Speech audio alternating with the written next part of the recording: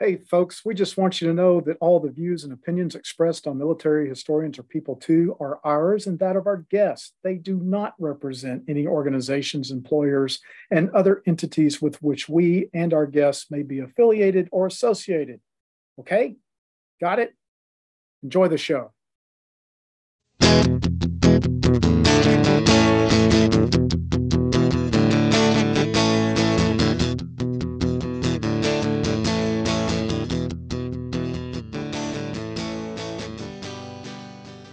Welcome, everybody, to a special edition of Military Historians or People Too. We are recording live at the Society for Military History annual meeting in San Diego, California. We're at the Hilton Bayfront Hotel in the bar. Yep. That's what you just heard there. Bar adjacent, as you just heard. With our very special guest, Andrew Huebner from the University of Alabama. So, Andrew, thanks for joining us today.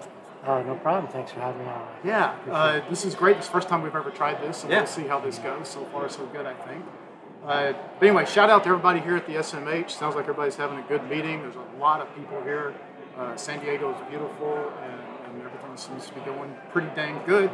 So welcome, everybody. Brian, why don't you introduce Andrew for us? All right, I will. Today we are sitting with Andrew J. Huebner, and it is important to say that because there's another Andrew Huebner running around this conference.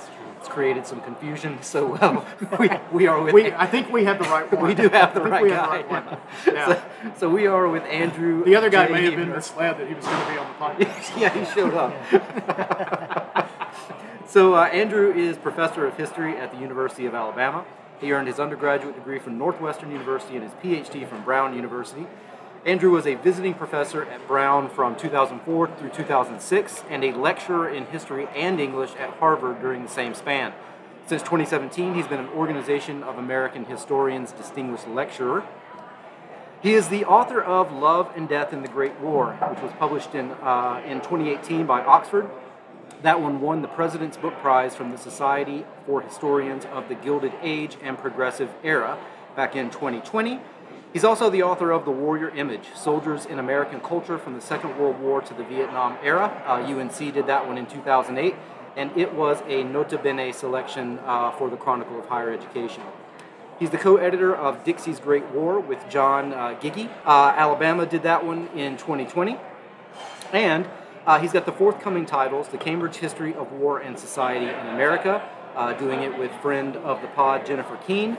And also Race and Gender at War, University of Alabama Press, and he is doing that with another friend of the pod, Leslie Gordon. He's also the co-author with Alan Brinkley and John Giggy of a popular American history textbook, The Unfinished Nation, A Concise History of the American People. In addition, his work has appeared in the Journal of American History, Film and History, the 60s, American Studies, and Journalism History. His current project, Buffalo Soldiers and the Making of the United States Empire, is under contract with Live Right, and that is a W.W. Norton imprint, right? All right, so Andrew's giving talks all over the United States. He is giving a talk here at the Society for Military History. He is no stranger to podcasts, and we are thrilled that he took the time to sit down and talk with us, even though the University of Alabama is playing in, what is this, Elite Eight? Sweet 16. Sweet 16. Sweet 16. Over your shoulder. Yeah, over my Yeah, shoulder. so we want to be clear that where we're sitting in the bar, Andrew has clear vision to the TV on the big screen. So I just took a picture of you two, and Andrew's looking over your he's- shoulder. So we're going to make sure we post that on Twitter to show how committed it is. But yeah, so we've got our beers, which I think is a first for our podcast. It is, yeah, Doing without this question. with beers, Yeah. unless we were at home in the afternoon having a cocktail while we were doing it on Zoom. But so this is great. This is awesome, yeah. All right. So you know the drill, I think. Tell us where you're from, what your parents do, what kind of house did you grow up in, and then how did you get into history? So I'm from kind of way back. My family's from Wisconsin. And my parents both grew up in Wisconsin. I lived there as a kid until 7 years old or so, and then we moved to New Jersey. So I grew up in New Jersey. It's kind of like that question, where are you from versus where you live, kind of Yeah. thing. But I grew up in Jersey. I think of myself as being from there, but kind of deeper back, my family's are Wisconsin people. They have a lot of people still there and stuff, aunts and uncles and stuff. So I grew up in Jersey from the age of 7 or 8 up till high school. until I went to college. I grew up in a house in Montclair, New Jersey, where my parents still live to this day. Which is it's a little town. It's kind of a bedroom community of New York City. So we were kind of in the New York City orbit, and we'd go in there a lot. And, that's where I grew up. So you had the benefit of being close to the big city, experiencing the big city, but not actually living in the big city. Exactly. And I grew up really loving cities because of that, and loving New York City in particular. Yeah. And we'd go in there a lot and stuff. Yeah. What'd your folks do? So my dad, he has an interesting path. He went to med school. He was kind of on the route to being a physician, but then kind of lost energy and enthusiasm for that for a variety of reasons, and ended up then kind of doing a lot of different things. Ultimately settled on kind of stock portfolio investment, kind of advising kind of stuff. Right. And had his own kind of investment group that he managed people's money. But he was sort of around a lot as a kid. He had different jobs, but in between them would sort of be doing that, and kind of went that route. And my mom was sort of a flip. She was home when I was a kid, but then when I was a teenager, I think, or maybe 10, 11, 12, something like that, she went back to grad school and got a PhD in epidemiology, and then became So she must have done undergrad. She'd done undergrad when she was, at Madison, as when she was college age, but then 20 years off or whatever. Years passed. I went back to grad school when I was a kid. So my memory of her as a kid, after she was sort of home with us, but when she went back to school, she was working on her dissertation, and we'd go in with her to the city where she was going to school and stuff, and she then had a long career at Exxon in New Jersey as an epidemiologist for Exxon, like kind of studying the health of Exxon's workers around the world. Wow. I imagine that was. She probably couldn't write some stuff. Yeah, exactly. That was probably I'm sure she had a non-disclosure. Yeah, she probably had a non-disclosure. Exactly. Yeah, that's probably true. We may be violating that non-disclosure right now. Yeah, maybe so. Yeah. So, you grow up in Jersey, and then you go to undergrad in Chicago. Yeah. So clearly you were a good student if you're making the leap to Northwestern out of high school from New Jersey. So what made you decide that's where you wanted to go? Well, it's interesting. My dad had gone there in the 60s. Okay. My Uncle Lee, who was an interesting character too. If we get to kind of how I got into history, I'll talk more about him. But they had both gone there in the 60s. It was always on my radar as a place, that one could go, and that existed. But I got into Villanova, I think, and I was kind of all set to go to Villanova, actually. And I still remember I was 17. I was sitting at the kitchen table with my parents, and I sort of said, like, do I really want... I was kind of going to Villanova because it was close to Jersey. Right. It was just sort of safer. And I sort of had this sort of aha thing, like, I don't know, that's the easier thing to do. Let's do the harder thing. Yeah. Not that it was that hard, but just to kind of go a little further afield. And so kind of at the last minute, I think I'd already paid the deposit and everything at Villanova and made the switch and went out there. But so the path had been trod a bit in my family, and so I actually had been there with my dad for a reunion or something the year before, maybe, or so that's how it got on my radar. And did you do history as an undergrad there? Yeah, when I got there, I was planning to do political science actually, but then I took one class. Yeah, weren't we all? Yeah, I mean, because I wanted to run for president in 2020. That was my plan. That was the goal? Yeah, that was the goal. I didn't do that, by the way. But so I was going to do political science, but then I took a class, and as you may know, it just wasn't what I thought. I thought it was going to be touchy-feely stuff about political philosophy and parties, and it was models and kind of social science. What was the computer data thing? We did was something SSP or that sounds familiar. SPSS something like or that. something. Yeah. We ran all the election data information. Exactly. Yeah. It kind of was, and I took an international relations class or something, and it was like, it just was about modeling and prediction and stuff like that, and that's fine. It's just, that wasn't what I was after. So I switched to history. The turning point is I took a class with a guy. I took a class in the Vietnam War actually, and he was this is like 1991 or 2. He had the long, the cool guy professor then had the long hair and went to Whereas shows. the cool guys now have sculptured hair and a little growth. It's totally different. Agreed. And So this guy. It was all discussion. We read the things they carried. I still teach that book, and have that same copy. We read a ton of books. We read a lot, but we discussed. It was all discussion based, really, and the guy was sort of super cool. He'd walk among us and everything, and it just suddenly just like went off. Like, wow, this is that's this guy's job. Is doing? I never even occurred to me to do that profession. I had other things in mind, but like politics or whatever. But so that class really flipped it. I tell students to this day when I teach that book, like this book is what kind of got me into history into the idea that it was a profession. So I switched to history pretty quick. So was there a clear plan then to get a PhD or do this, or what was the? Yeah. So the way that worked was we're up 17-16 by the way. Commanding lead. So I don't think during the 4 years of college, I think I was still thinking about politics down the line. I think probably in senior year I wrote a senior thesis, and like for a lot of us, that was kind of having that really kind of floated my boat, like being on my own steam and doing that on my own pace and all that. I love that, and that kind of is part of what turned me to that, and so I got really into kind of treating it like doing it 9 to 5 every day, really kind of diving in. And so I think senior year probably I decided that I wanted to go to grad school. I knew I wanted to take a year off though, so my Uncle Lee, who I was mentioning earlier, he had got a PhD in history from Harvard like in the 60s, but then he did all these different things as a speechwriter for Richard Nixon, and by this point he was and he had been the publisher of International Herald Tribune in Paris, France. And by this point, he was the president of a university called the American University of Paris. Oh, yeah. And so, long story short, me and a couple of friends, we kind of talked to him and we got jobs, basically. I did like my junior year abroad, but after college. Yeah.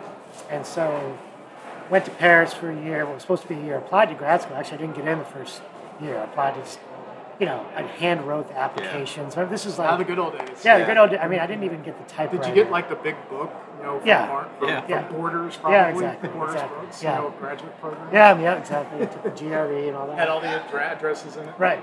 And I applied to grad schools just assuming I'd get into all of them and just have a choice. I got into none of them. So then from Paris, took it a little more seriously, applied like to 10 or 11 and ended up getting in eventually. But I think senior year of high school or college is when that plan got laid down.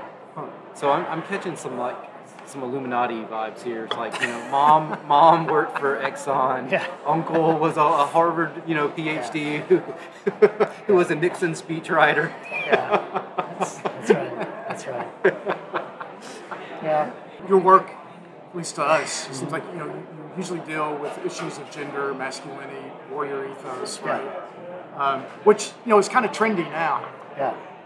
But you've been doing this for a long time. Mm-hmm. How did you get interested in the ways that gender norms shape military history and the soldier experience? How did that come about? It's interesting. Yeah. So I wrote my dissertation at Brown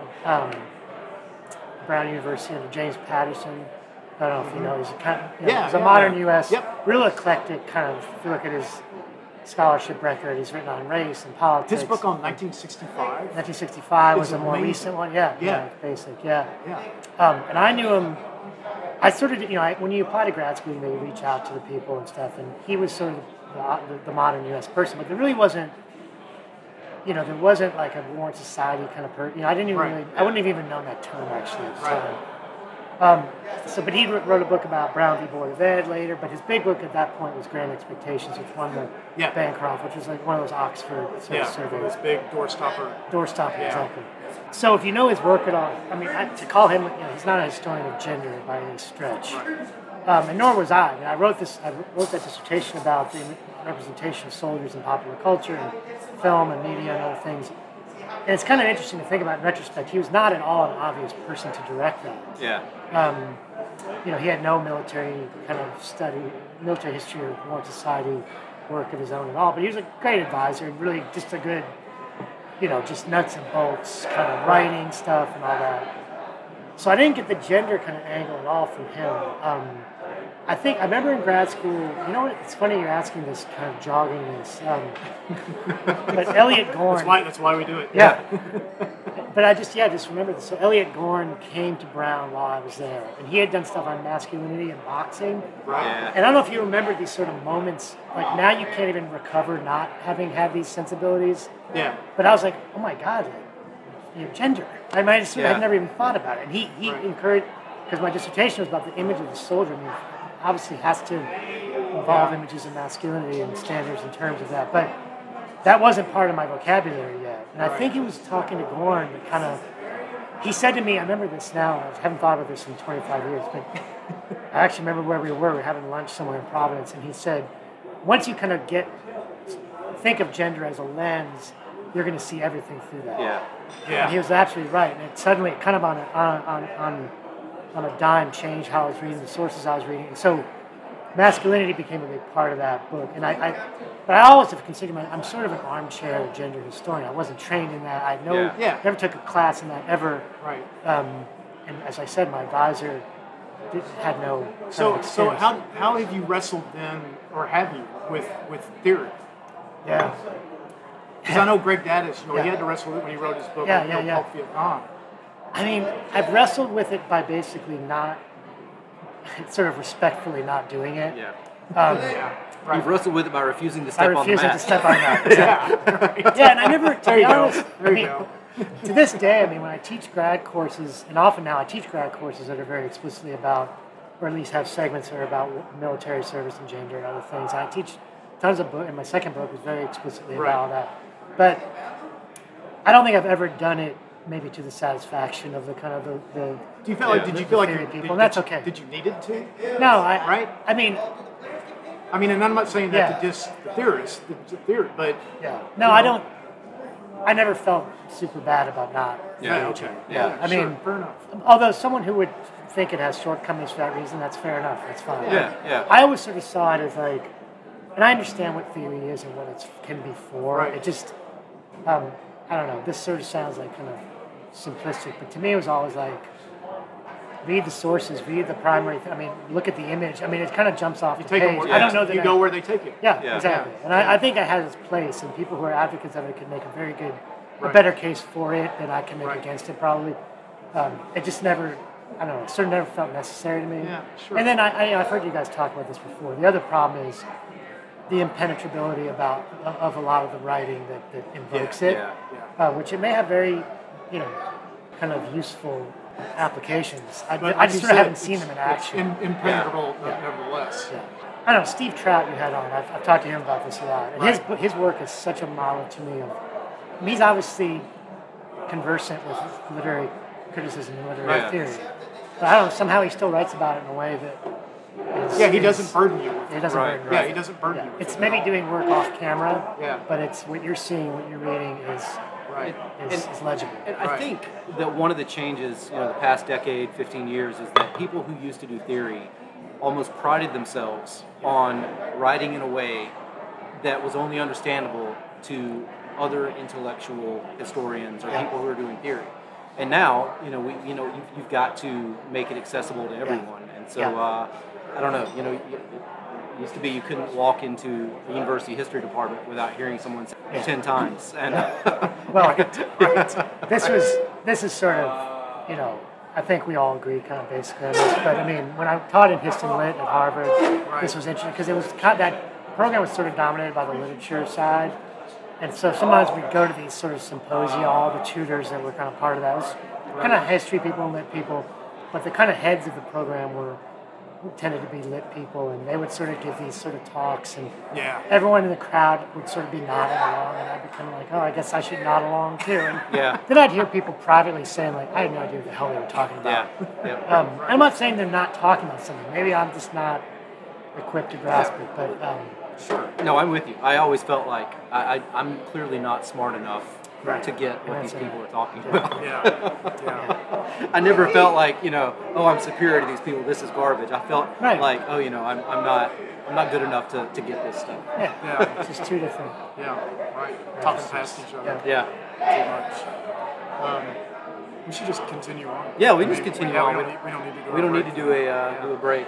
It's only going to get louder as people start to. I feel bad since we're from the conference here. Getting that afternoon slot is the worst slot to get, other than the Sunday morning early slot. Yeah. But because, after sitting in panels all day, people are starting to say, I'm going to skip that afternoon slot and go ahead and go to the bar Yeah, and go get a beer. Yeah. That's the one I'm in tomorrow. Yeah. Because there's a basketball game. It's 21-21 with 3:22 to go. Yeah. In the first half. Yeah. At least it's not on CBS, so you're not missing these silky, not so smooth molasses voice of Jim Nance and now, right? Yeah. Well, since we're watching, the NCAA tournament here, as a Clemson grad, I will say Clemson not making the tournament was truly it's criminal. Okay. You got a team that wins, off the top of my head, 23 games, and they don't make the NCAA tournament, and a team that they've beaten 3 times in the year does make it.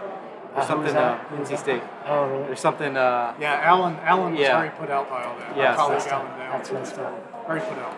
But okay, so putting this together, I do a lot of sleuthing, trying to find information, and one of the things that pops up for you online now is that you are working with an agent.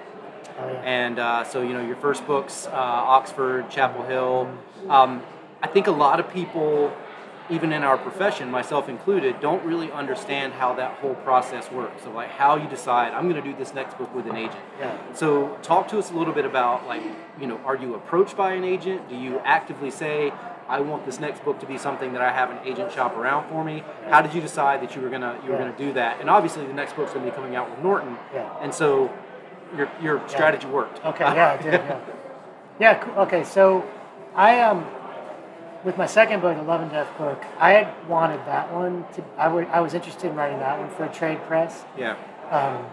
And it has it tracks 3 or 4 individual people, and I always envisioned that hopefully as a kind of like a broader audience sort of book.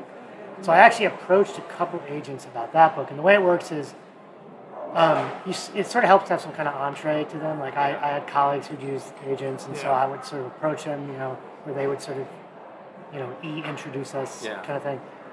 And I approached one about that book, and who very nicely sort of said they thought it was better for an academic press. It was funny with that book, when as I was shopping that book, both like sort of trade presses and academic presses both sort of thought it was too much like the other one. Like the other. Which made me think like maybe I'm doing it exactly right. Where's the purgatory? Yeah, exactly. But ended up finding a good home with Oxford with their kind of crossover thing. So that ended up being great. But with this one, I just wanted to partly, the sound. This is not very sophisticated. I just wanted to have a different experience. Yeah, not the peer review, all that stuff's fine, but I just wanted to try something different, write in a different way, have the review process be different. I teach a ton of trade books in my grad classes. A good academic book is great. I'm all for that. But I like the little bit of a pivot those take to making the pages turn and stuff. I think is a worthy and interesting project. I wanted to see if I could do that. So I went back to that same agent, actually, and very nicely turned down Love and Death. So I had a proposal for this Buffalo Soldier book all kind of cooked up, and she was interested in it. She said, I think this has possibility. Let's talk. And we talked, and had a really good long conversation. She's great. But it's interesting. She just has a very, I don't know if I should say very different or subtly different way of seeing this whole thing than we do, which is like toward audience and toward selling the books and toward selling the project to a press that is interested in selling books. And I don't mean to set that up as like an either or, because a lot of these good trade presses are very interested in having high level kind of good academic scholarship. So it's not a false choice. But anyway, so she saw the proposal, we talked, and she sort of agreed to kind of take it on. But then this proposal that I thought was like locked and loaded, we spent 6 months getting it into shape with back and forth. And I'd written it very much with trade presses in mind, but she just was great. I mean, she was very patient and kind of, I had this opening hook that I thought was real sort of hooky and kind of perfect, but she thought, well, that's not really what the book's about. Anyway, she just had a lot of surprising suggestions about how to kind of pitch it, in a lot of different ways. Well, it testifies to how different the worlds are. Yeah, exactly. Two worlds are. Exactly. Really. And this was, I'd already sort of massaged it in that direction, I thought, to that point, But we spent, I think it was, 5-6 months kind of getting it into shape. And then she came to me with like, what are the presses you would like us to shop it to? And so the whole reason to do this is Norton, the kind of the big Norton, Live Right's an imprint of Norton, and there's an interesting backstory with Live Right. It's a very old press, actually. It's like 100 years old. They were real active back in the 20s and published like some of the Lost Generation authors and stuff. But anyway, you don't like absolutely have to have an agent to approach trade presses, but you really should for most of them. I mean, there's some kind of exceptions to that. So you kind of need one though, basically, like if you're going to go to a bunch of them. Right. And in fact, a lot of them will just say that right on their website. We don't take just open submissions. Yeah. A few of them say they will, but anyway. It's almost like a university press saying, we don't deal with agents. Yeah. Yeah. I know they don't it's the say inverse. that, Yeah, but there's an implied. And so, you had the 2 academic books before. Yeah. We've got, I think we can say this, if we can't, Bill can take it out. Like, we've got a young colleague who is doing the opposite. He came in, he's got an agent for his first book. Yeah. And so he's worried, is the review process going to be enough for, what is expected in terms of scholarship? Yeah, we've had this issue come up a little bit too, especially because of the peer review element. Yeah. Because with the trade press, they don't officially commission academic reviews, but you can get your own offline, and you can kind of do it that way. But that causes pause for some people in their first book. So, but anyway, just to wrap up the process. So she asked me the presses, and I said, well, my dream presses, and I gave her 3, and she said, all right, well, let's just start with those.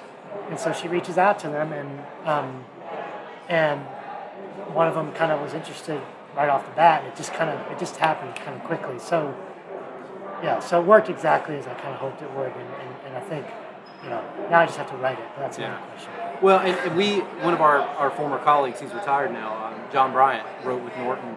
And I remember him saying one of the big differences is like, you're writing an academic book, you don't meet your own personal deadlines. People are kind of like, okay, get it to us when you can. He's like, these people want it on that date. I'm breaking out in hives as you say this, because this is my current anxiety of the day. It's due Christmas of 24, which feels incredibly soon to me. Yeah. Yes. And there's, I've worked on it quite a lot, but how it goes. It's just slow going. So we'll see if it all happens. All right, so your new project on Buffalo Soldiers and the making of the United States Empire. What is that about? What do you want to accomplish with it? How's this going to change our understanding of the Buffalo Soldiers in American history? What are you doing? Explain yourself. Okay, well, one interesting kind of go at it backwards is, one cool thing about writing for a trade press is that you can imagine, I don't know how you all feel about, historiographical novelty, like that's such a pressure in our early kind of work. And that was never my thing really, was to get in these pissy matches with people about overturning stuff and whatever. And I was always seen like what we do is, I don't like the kind of militarized dimension of it, like, harsh reviews and like, oh, this isn't new and all that stuff. I mean, I get it, it's got to be there, but so I like the idea of kind of writing a book that will, a lot of it will be new, but be new to who? I mean, it'll be new to the trade audience that just hasn't read 100 books about this stuff. And so, and I'm fine with this. If there's a scholarly side that says, like, well, we already know some of this, like, that's fine. I'm cool with it's not for you. It's not for you, right? So, very long story short, for years I've thought about doing a book on the 1917 Houston Rebellion. Of the black soldiers of the 24th Infantry. But it's a very long story, but that was always sort of percolating. But then, I don't know, I was approaching a sabbatical. I was chair for a year right during COVID, COVID hit. I was interim chair. COVID hits in March of that year. Say, that's a lost weekend. Yeah. I had a year-long sabbatical coming up after that. And it was a weird sabbatical because, like, I sat down the first day of the sabbatical, like, well, what should my next book be about? As opposed to having it hit at a better moment where you're, like, right in the middle of working on it. So I had this Houston book idea, but then that started feeling a little formulaic. I don't know, just do, like, the rebellion kind of microhistory thing. And I always wanted to do a bigger book on American militarism. Like, why did Americans in 1800 hate the idea of a standing military, and in 2020 have one of the biggest in the world and love it more than they love any other institution in the world? So I wanted to do a big kind of synthetic book that would like track that change. I ended up basically kind of merging the two ideas in a way and to cross over a lot of different like complications. ended up thinking of it as a story of sort of the growth of the military as a kind of a proto-militarization period, kind of before the 20th century when we think of the American military as becoming the behemoth that it is, but tying that into the story of these 4 black regiments in the U.S. Army, which were a quite big part of the Army for a half century, from 1866 when they were created, and it culminates with the Houston Rebellion in 1917, which sort of was the last nail in the coffin of a broader process whereby they basically got, I'm just again smoothing over some nuance, but like kind of not invited to the party anymore of American militarization. None of the 4 black regiments fought in the First World War overseas. They got sent to different places in Hawaii and the U.S. So it's kind of a story that merges. It merges the story of these 4 regiments in this kind of forgotten, again for the popular audiences, but like kind of forgotten moment when they not as labor soldiers like they were in World War I or World War II, but as full service sort of infantry and cavalry in the U.S. Army, recovers their period, their sort of heyday, but kind of keys it to this broader story about kind of militarization, American empire, because they were key foot soldiers in the West, in Cuba, in the Philippines, in Hawaii, and so it's sort of a lot of balls to keep in there. Is this one of those regiments the same that was in Brownsville, 1906? Yeah, that was the 25th. Right, 25th? Yeah. We have a master's student who's looking at black and white newspaper reaction to the Brownsville incident. Yeah, that's going to be a chapter in our book probably. But so we got to put him in touch with Connor. So basically, it's trying, in a sense, it's a kind of a travelogue of these 4 regiments. It's not meant to be comprehensive. There's other ones out there that are great, but it sort of ties their service. It kind of pitches that they had these sort of 3 roles. They were agents of empire, but they're also targets of white supremacy, and they were sometimes resistors, as in the culminating moment of the book. And Houston resistors against white supremacy, in Houston and in Brownsville and other places. So that's the sort of. It's almost like the Houston thing. Like Pruitt is like, see Brownsville, and that told you, told you so. Here's what's going to happen. But it's a declension kind of narrative because they operated in the West largely until 1898. Which is where they're harmless. Yeah, exactly. In the scope of that's why white supremacy, because they're out there in the boonies. But they kind of came onto the radar of Americans, especially American white Southerners, in 1898 because they came through the South to staging to Tampa. And there's some famous stories of them coming through Alabama and Florida and having these violent sort of white people were like couldn't believe that they were armed black men, and as regulars in the U.S. Army too. And so that was sort of the beginning of the end. Despite fighting bravely in Cuba and in the Philippines and then coming back, and then being kind of sidelined in World War I, leading up to Houston. Then Houston. It's funny how it just becomes this self-fulfilling prophecy almost, because then you have what happens to the 92nd Division. Exactly. In the war, in World War I, right? Right. Exactly. It's disgraced and all that. Rapist division. Right. Exactly.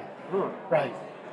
Yeah. So that's basically what it is. That's the project. Good stories. Yeah, and that's amazing the hope. Stories, that's my hope is that it amazing stories. Yeah, that's the hope is that it's got narrative power. You did the academic books, and I think one of the questions we ask, or that we get asked, you have a project, people say, so what? And I think that increasingly now, the so what is, like you said, this is not a story that is going to be new to everyone, but I'm bringing it to a new audience. Exactly. Because a lot of people are not going to read the academic literature on Buffalo Soldiers, but this is the kind of thing that is accessible, and increasingly that's what we have to be mindful of is making these stories. Yeah. We can call it that now. But there'll be new things. You're going to come across new stuff. Yeah, and a lot of it also has to do with kind of reframing their service. They've been described kind of as proto-citizenship, civil rights kind of warriors. And that's an angle that I'm going to track and so on. But, there's a lot of the novelty of our work, I guess I should say, is sort of subtle. And so the subtleties will be there sort of for the scholarly audience. Yeah. But I think the splashy kind of, because the other irony is that trade presses want a splashy kind of so what. Yeah. the so-and-so that changed America. That's the name, the subtitle. Or the untold story. Untold story, yes, the forgotten, story.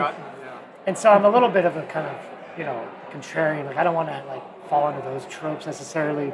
But I think that recovering this role that these soldiers played, and also just the complexity of it with this sort of triple identity for the trade audience, that's kind of what I hope to bring, to their sort of. Will you get into popular depictions of black soldiers? Like I'm thinking like everything from pop to, I'm sure you've seen some of the sheet music and the illustrations on sheet music about black soldiers, both pro and racist. Right. Yeah. There's some fascinating things there. Yeah, I mean, this is not exactly what you're at. I mean, the Buffalo Soldier, song by Bob Marley, is sort of a hook part of the hook I use in the proposal. Okay. Because in a way, that song actually gets at the complexity of their experiences, triple identity that I'm talking about. Right. Came to America, fight the war for America, through the streets of San Juan and stuff. I mean, it's very much about empire and about how they sort of have these dual or triple identities. So. I'm trying to explicitly actually. My first book was about representation. Right. Like nothing happened in that book. It was all just this appeared that way, and this soldier looked that way, and this was the idea. It was all very fuzzy. And my second book tried to put representation into the context of experience. It was about the state sold the war as being about this certain stuff about family and love and all that. But how did that actually have purchase or not among regular people? Right. This third one is really kind of squarely about experience, I think. And I want things to happen in this book. I want there to be action. And I'm laughing because in my mind I'm thinking about this stoner kid sitting in your audience, in your class, and you talking about Buffalo Soldiers, San Juan, and the kid going to be like, where have I heard this? I know this story. Yeah, exactly. This is ringing a bell. This isn't new. I've heard this. This guy thinks he's dropping knowledge on us. I know this. I know. That's funny. So before we get into the rapid fire, I just want to ask you a really kind of simple question. What do you like being at the University of Alabama? Well, it's good to have a job, obviously. Well, there's that. I've always felt very lucky to have it and to be there. I don't know. There's a lot of ways to go at that. I mean, it sort of, I don't know, cost of living, weather, all that stuff just scratched. I don't know. Right. I don't know how this was for you guys. I mean, we don't really choose where we go. I didn't go out dreaming of living in Tuscaloosa. Grad school, whatever. Yeah, I mean, I applied to 75 jobs, which tells you a lot about the market that there were 75 jobs. But I got one. Right. And the one I got was that one. So, but having lived in cities a lot and in the Northeast and in the Midwest, I mean, I was ready to be the climate, the cost of living. I like the town. I like college towns. The town's changed a lot. I mean, obviously the football program's a huge part of this, but the town's grown, and I mean, the student body's doubled since I got there. Yeah. And when I first got there, most of my students in the room were from Alabama. Yeah. Now mostly they're not. You get a lot of Georgia students. Yeah, tons of Georgia, and you guys probably know this, but our former president pioneered this sort of plan of like poaching the best students from all the other 49 states. Right. Who maybe even without a state, maybe it's even cheaper than going to their. I don't know. To their. And we actually, this is discussed at our meetings because when we reintroduced SAT, ACT requirements, Alabama didn't, and so a lot of students had that another year where they were like, I don't want to take the SAT. And so they were like, go to University of Alabama. It's a great school, great college life. Yeah. Somebody can correct me on that if I'm wrong, but I'm pretty positive that they kept those requirements out. That's right. For an additional year. We've now dropped them again, I think, by the way. So. Yeah, it's such an arms race, I guess, to try to get these, especially with these demographic changes that are coming, I guess. But there's a lot of good and bad things about being anywhere. We have a good department. I've mainly gotten along with people. We have good people. Beautiful campus. Yeah, that's right. It's a beautiful campus. And my God, the baseball stadium. Yeah, it's a cool alone is amazing, right? It helps. I mean, I'm a sports fan. I mean, a lot of people come in. If you hate sports, I mean, I get that it's a little bit grotesque. We were talking before we got on the show about this a little bit. It can be if that's not your thing, that can be off-putting. But to me, it brings an energy and a kind of Oh, yeah. You know, that's this little town in the middle of nowhere in Alabama. Yeah. But because of this thing, you know, it also ideally has a there'll be other Mercedes things. plant. It's like, Well, it has that too. Yeah. Where the hell did that come from, right?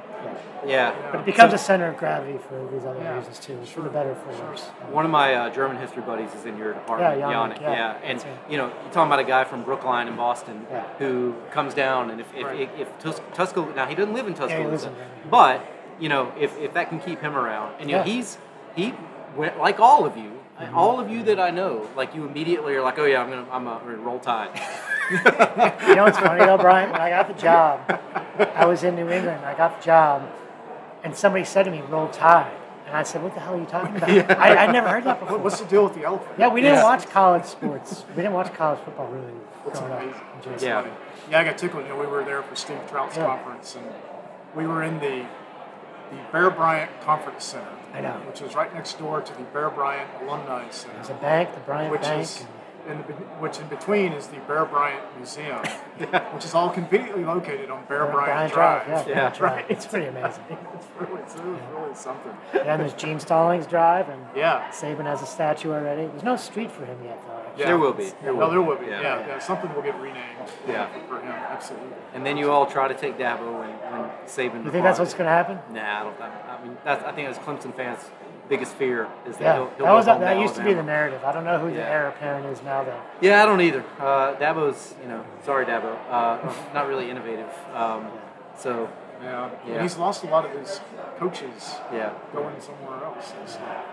I've got another question now. Yeah, go ahead. Okay. No. Now that I know he's from New Jersey, I mean for rapid fire, I got a new question. Oh, you got a new so question? we'll do 11.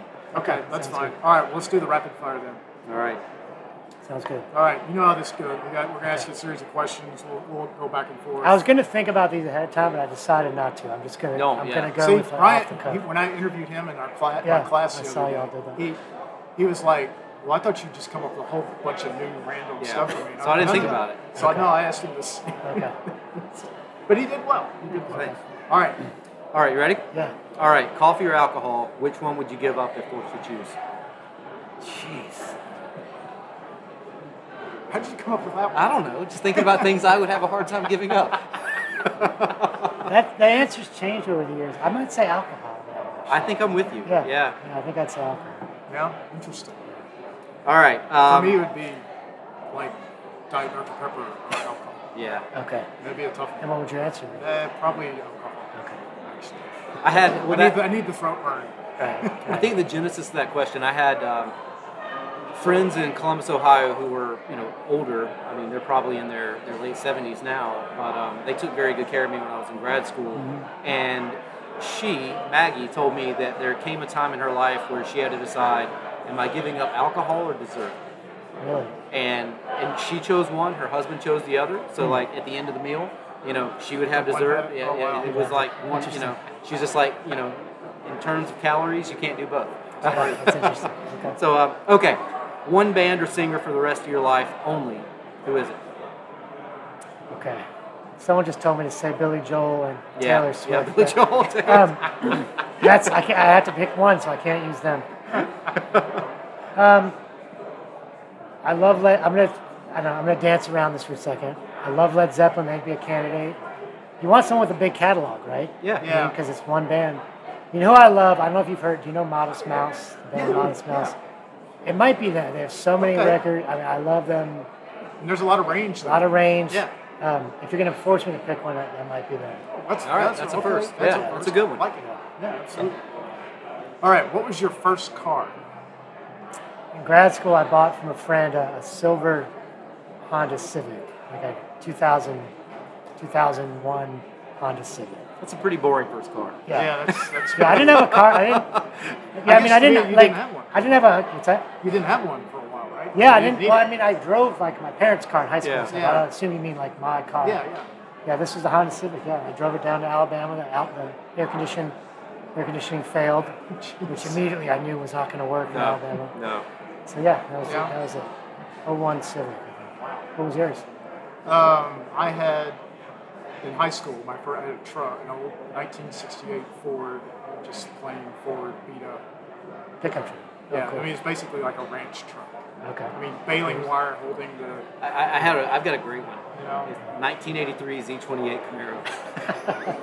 Oh my gosh. Yes. Wow. It was everything you're imagining right now. Yes. T-tops. T-top. Yeah. Piece of garbage. I mean, I got my cassette deck? Oh yeah. I got my driver's license in, 93, 94. So it's 10-year-old Camaro. Yeah. What's the Dead Milton song? Bitchin' Camaro. Yeah. And at the time, I thought that was like, other than getting a new Camaro, that was like the coolest possible car that you could get. Yeah. Okay. But yeah, of course now, and friends of mine would be like, that's like a redneck car, right? All right. So, better Italian food, Providence or Chicago? Oh, that's a good one. I mean, Chicago for the deep dish pizza, but Providence, Atwells Avenue has these famous Italian restaurants, and I gotta go Providence. We would see the Buddy Cianci, the mayor of Providence, you may know, is a sort of connected guy who was in prison and stuff. There's a place I went all the time when my parents would be coming to town or whatever, called Mediterranean, and he'd always be sitting there just like in a movie, holding court with all these dudes like coming and paying their, with the envelopes and stuff. And, so I'd say Providence. Did you listen to the Crime Town episode on Providence? No, I it's didn't got a bunch about him. About it? Yeah, Does it? it's, Okay. it's worth taking a listen to for sure. All right, what are you binge watching? Binge watching. Okay, I'll tell you what we recently finished binge watching was. Do you know these guys that did the League of Gentlemen in England? Yeah. Mark Gaddis and then the two other guys, Reese Shearsmith or something like that. There's the show Number 9, something Number 9, Inside Number 9. Inside Number 9. Yeah, it's awesome, just kind of dark and sort of almost horror. Yeah. But also really funny. We've just finished watching. It's like 7 seasons. There's a new one of that. Right. What else? My wife and I, we like sort of European cop shows and stuff. Yeah, we watch a lot of that. So we did all the the Scandinavian ones and the British ones and the Prime Suspect, is that one of them? Oh, one we loved is Unforgotten. Oh, Unforgotten. Yeah, it's about that these was historical good. cases. What's They kind of come back. Her name. I'm forgetting her name right now. She did. She's great. I think she did the Annika series on PBS. Exactly. We watched the first couple of Annika those. was where she talks into the camera. Yeah, talks into the camera. Yeah, we love that Unforgotten show. Yeah. Oh, very good. That's just a couple. Very good. Okay, and as you can see, I've got everything's out of whack here. I don't know why, but okay. We're at a conference. Yeah, we're good. We're having beers. What are you reading for pleasure? So I just finished that guy Murakami. I just finished this 1,200-page book called 1Q84. It's sort of this play on 1984 as George Orwell. But I just started. Frederick Bachman, I think is his name. He wrote this famous book called Anxious People, and this one I'm reading now is called A Man Called Ove. Oh yeah, The Man Called Ove. But Otto, it's now Otto, and it's a movie with Tom Hanks. But the original is This Man Called Ove. Yeah, I just started. Great. I love that. Did I love you? that novel. Yeah. Yeah, I just started. Yeah, I read it a couple of years ago. Cool. Yeah, it's really fun. Yeah, it's so. Yeah. I like his stuff. Oh, very good. Yeah, I like that a lot. All right, best work of history you've read recently. I'm gonna take recently loosely here. Yeah. I taught a grad class maybe last year, and I had never read Plutopia by Kate Brown. Okay. Which just blew me away. It sort of does this paired history of the Soviet Union and this site in Washington State about where there were different sort of nuclear reactor disaster kind of things, and it just that book kind of blew me away in terms of telling poignant stories of regular people in the Soviet Union and in rural Washington. Just sort of the fallout, no pun intended, of the Cold War to regular people. Yeah.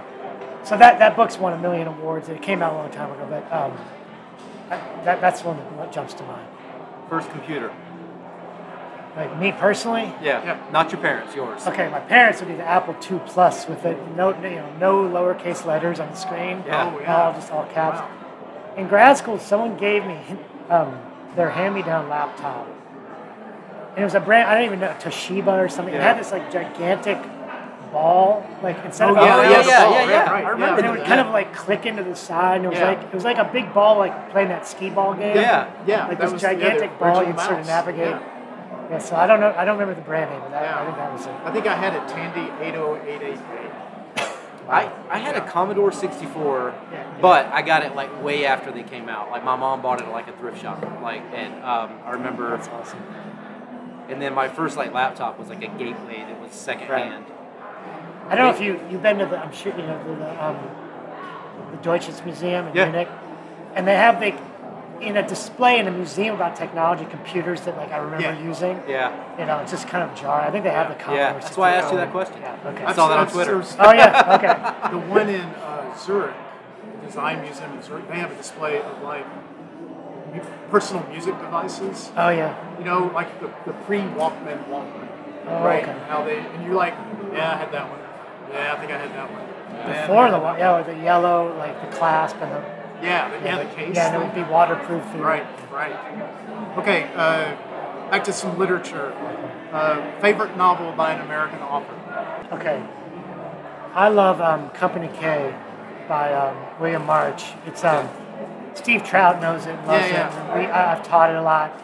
Do you guys know this book? It's I've heard of it, yeah. It's 100... So William March was from Alabama. He fought in World War I in the Marines. And then he wrote a book that's 131 one-page chapters from the perspective of 131 members of this company, fictional Company K. And I don't know, you guys as War and Society, we tend to become kind of hardened about war movies and war. It takes a lot to kind of get us wow. This book just kind of blew me away when I first read it, and makes you. There's some of the stories are told from the perspective of soldiers who've died already, but told in the first person. Oh yeah. And there's stories that track across the 130 chapters, so there's sort of an arc. It's an unbelievable book.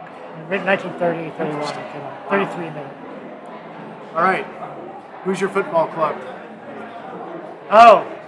Because on your Twitter, you have a goalkeeper making a save. Yeah. I told you a few weeks ago. I like Liverpool. We're having a rough season right now. Yeah. I've always loved European football, but never really kind of had a team. And coming out of the 2014 World Cup, I sort of just I don't know, I got the bug again. And I'm a Red Sox fan, and so they own Liverpool, and so I just sort of auditioned Liverpool and got sort of sucked in right away. So do you remember when we were kids on PBS, once a week, they'd show Soccer Made in Germany? Do you remember that? Vaguely, yeah. I remember staying up. It would be on at 10 o'clock at night. It was an hour long. It'd be highlights or something. Yeah. And a show about Franz Beckenbauer? Yeah, that's what it was. No, it was the Bundesliga, and it was just so foreign because there'd be raining, there'd be snow, there would be all this I remember the fields are just torn to shreds, and everything. Yeah. It seems so cool. Yeah. I remember this. No, it's just wow. And probably Monty Python was on right after that. Yeah. But I love Liverpool. I'm kind of embarrassingly live and die by how they do. Yeah. That was one of my resolutions a couple years ago. Was I was like, I'm going to stop having my identity be so determined by sports teams. I know. I struggle with this. Well, you get upset about these things, and then you double it by saying you're such an idiot. Why do you care? I've never met these people. Right. They don't care what I'm doing. Yeah. They should be the ones upset about this. Yep. And I've got a little. Their coach. Yeah. Yes, I had That was Tuchel. coming. coming. But so I remember. So my daughter's boyfriend is a Georgia fan because I live in Georgia, and we were watching Ohio State Georgia, and it got down to that last field goal where the OSU kickers got a chance to win the game. And I said, okay, we mute it, and I turn around. And they were like, no, what are you talking about? I was like, this is what I do, and if you don't like it, you can leave the room. This is. That's interesting. I have a friend who's a Georgia fan. She can't watch unless there are 3 touchdowns up. Yeah. And I'm kind of not. I have to kind of watch. That would be even worse to me to kind of not. Some people just can't take it. So I think I'm actually slightly saner than the basketball at Texas. Yeah. He won't watch the games. Yeah. Because he thinks if he watches the games. See, this makes me feel a little less crazy. No, because I'll text him and say, well, Texas is winning, so you must have been watching the game. Yeah. He's like, yeah, you're right. All right. So with my daughters in tennis, I think that what I do has an impact on the. So if I don't a lot of times don't watch because I'm too nervous to watch. I can't imagine whatever. But so if I have a certain route that I'm going around the courts. And I come back by, I text my wife, and I say, okay, what's the score?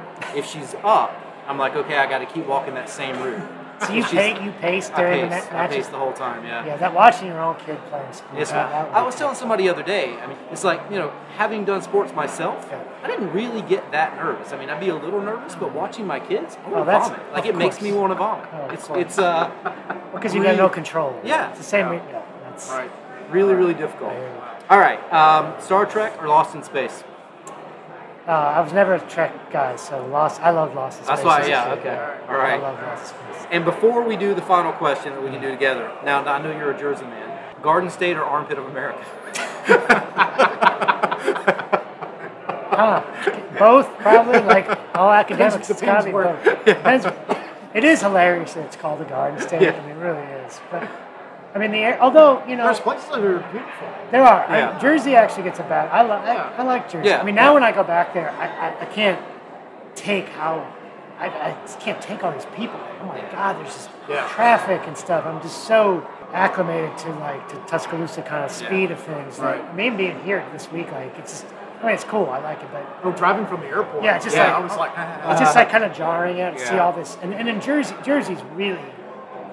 I mean, but from my town to Manhattan, and if you include Manhattan, in that space is Newark, Jersey City, Hoboken. I mean, it's one of the most densely populated places in the world. If you look at that, there's 20 million people in that 30-mile space. So it's just something else. But yeah, I like Jersey. Garden State. I'll say Garden State. Yeah, good. All right, the big question we give everybody, Bill, our native Texan here, me, the South Carolinian, for you, is it brisket or is it pork? As I told Bill, I'm a vegetarian, so I'm not going to be able to adjudicate this very well for you. How long have you been a vegetarian? Since 1994. Really? Yeah. I make a couple exceptions. Kara always makes fun of me. I make exceptions occasionally for bacon and pepperoni because they're delicious. Yeah. And you don't have to kill any animals to get bacon. I mean. I don't have to. Exactly. So I'm sorry, I can't weigh in on the brisket. Okay, fair enough. What's the correct answer on that? It's pork. Brisket. Okay. You know what? Burned ends. Bill's giving me a hard time because my wife sent him a picture of me eating barbecue, and I was actually eating burnt ends. And if I had to choose between burnt ends or shredded pork, I'd go burnt ends. Yeah, okay. I mean, burnt ends are tough to beat. Yeah, fair enough. Okay. Fair enough. Yeah. What is brisket? It's beef. Beef. Okay. Yeah. It's a big slab. Yeah. Right there. Yeah.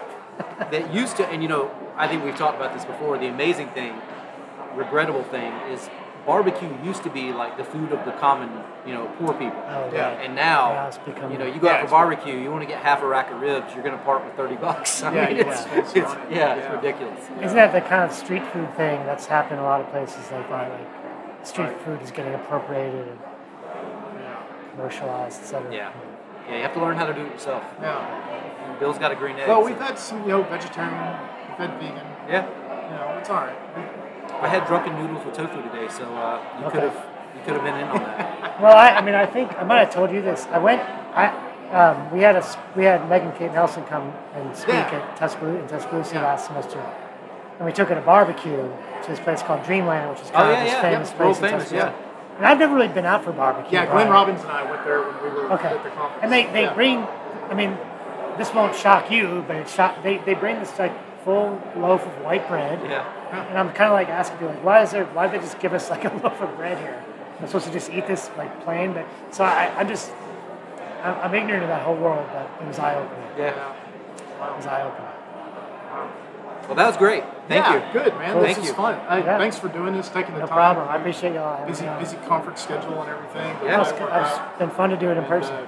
Thanks for everybody for listening and hanging out with us in the bar here. Yeah, and Andrew's going to make that deadline. He's going to get the book in by December 24th. Now that it's official. I don't know, what was the score? Did you see the score? It looked pretty close. It's pretty close in the second half. We're in the second half. Yeah. I saw Alabama people cheering, so something good might have happened. So something might have good happened. Yeah. Now let's see how Texas does later. We have to stay up late for them.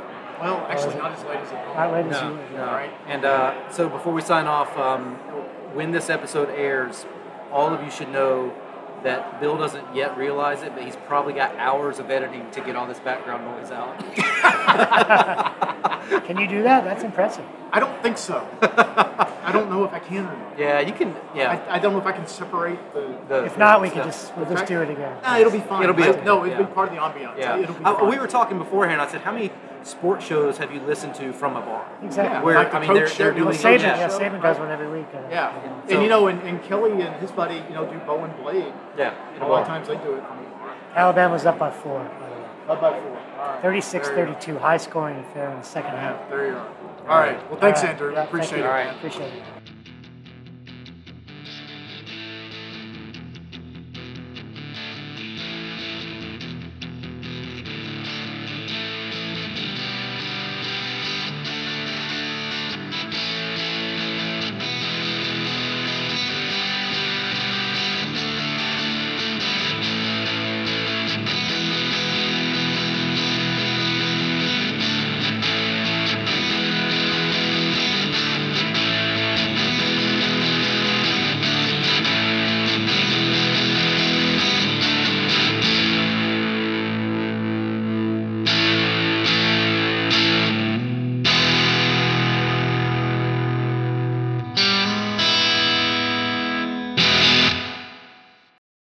Hey, folks, thanks for listening to this episode of Military Historians Are People Too. Brian heads up the research department and our social media division, and Bill heads up production, editing, and music. We're not monetized, and we depend upon you, dear listener, to help us spread the word about this podcast. So tell your friends, share on social media, listen to us on Spotify, Apple Podcasts, Stitcher, iHeartRadio, Google Podcast, Overcast, and wherever the heck you get your podcast. If you need an idea for your class, make them listen to Military Historians of People Too. Give them some extra credit. Thanks for listening.